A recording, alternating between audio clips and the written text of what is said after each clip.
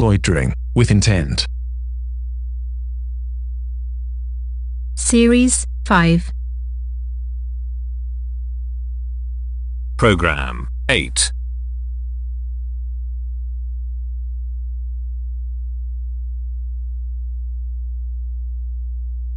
Frequently asked questions.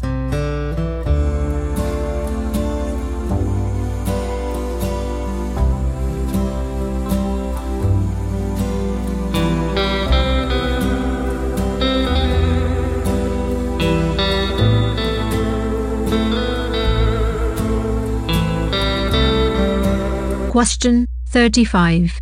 Are you my mother? Have you just hatched, found that your mother wasn't there, and gone off looking for her? Because if you have, you'll be much better off just waiting back at the nest. Can you find your way back? Or maybe you're an escapee from one of those affection deprivation experiments. Maybe one of those things with the 2 mothers, 1 wire, and 1 terry cloth. Also, there were these other ones with a baby, their mother, and a stranger, and different combinations of them were put into a room, but at least 2 was the real mother, and not one made of wire. Then there was that one where they put the test subjects at the bottom of that steel trough, and, supposedly in the name of science, left them there in solitary confinement for a long time. Listen kid, okay, I'll help you find your mum, because now I'm getting kind of depressed, and if I just let this go on without doing anything, someone in a lab coat is going to end up having a very bad day. Ben was the auto worker who I'd put on the cover of that magazine out in San Francisco. Question 3. When? Not yet. But soon. Just a little while longer.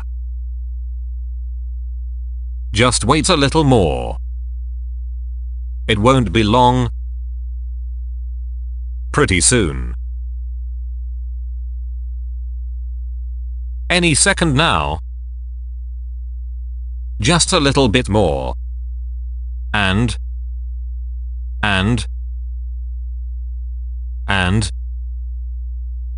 Oops, it's been delayed.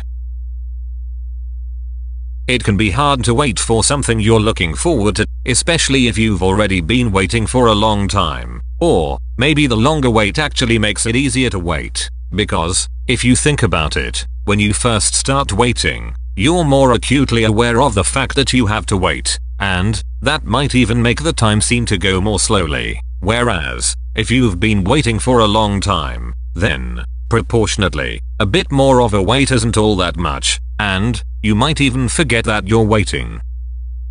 Here he comes. He's all dressed in black, PR shoes and a big straw hat. He's never early. He's always late. First thing you learn is that you always gotta wait. He'd been laid off 5 times in 5 years from GM, and expecting to be laid off again, he cracked one night while working on the assembly line. Question 45. Wouldn't it be nice?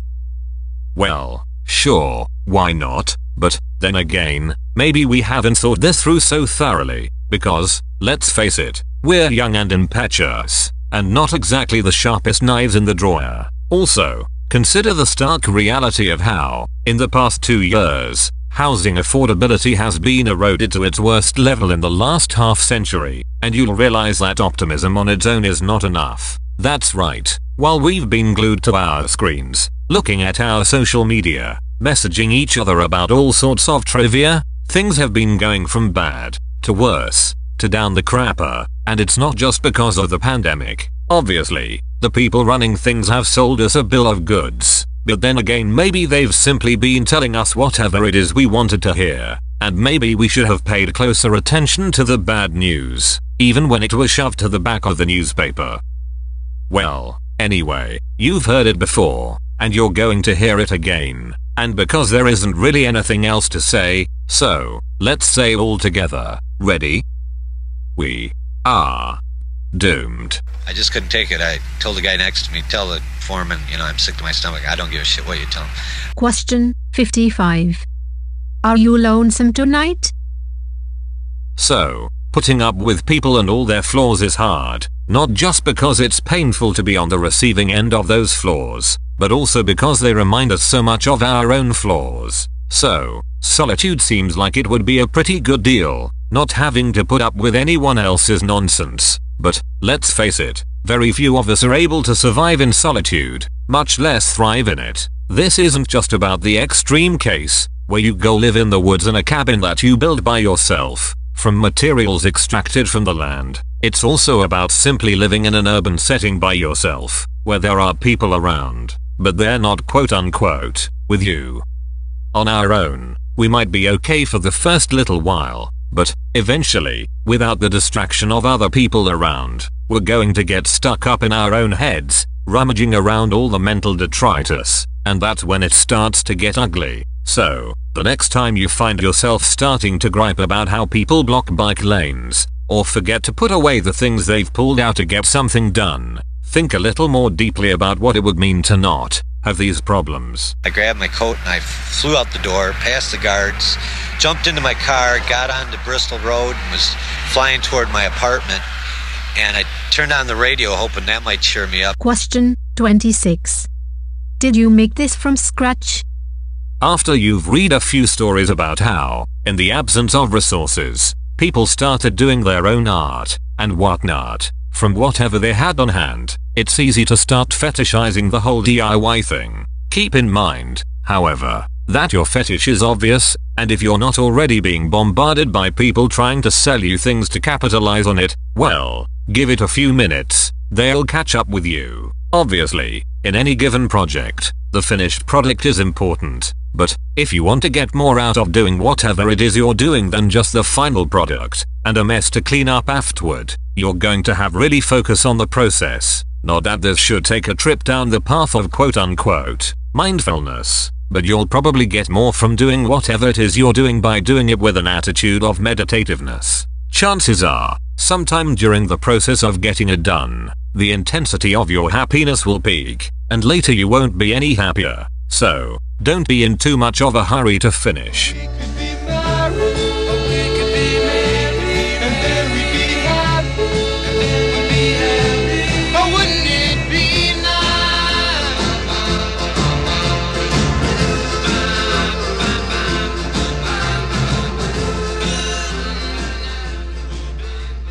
Frequently asked questions. Loitering with intent. Series 5. Program 8. Please tell us how we did today. Thank you for using our self-checkout.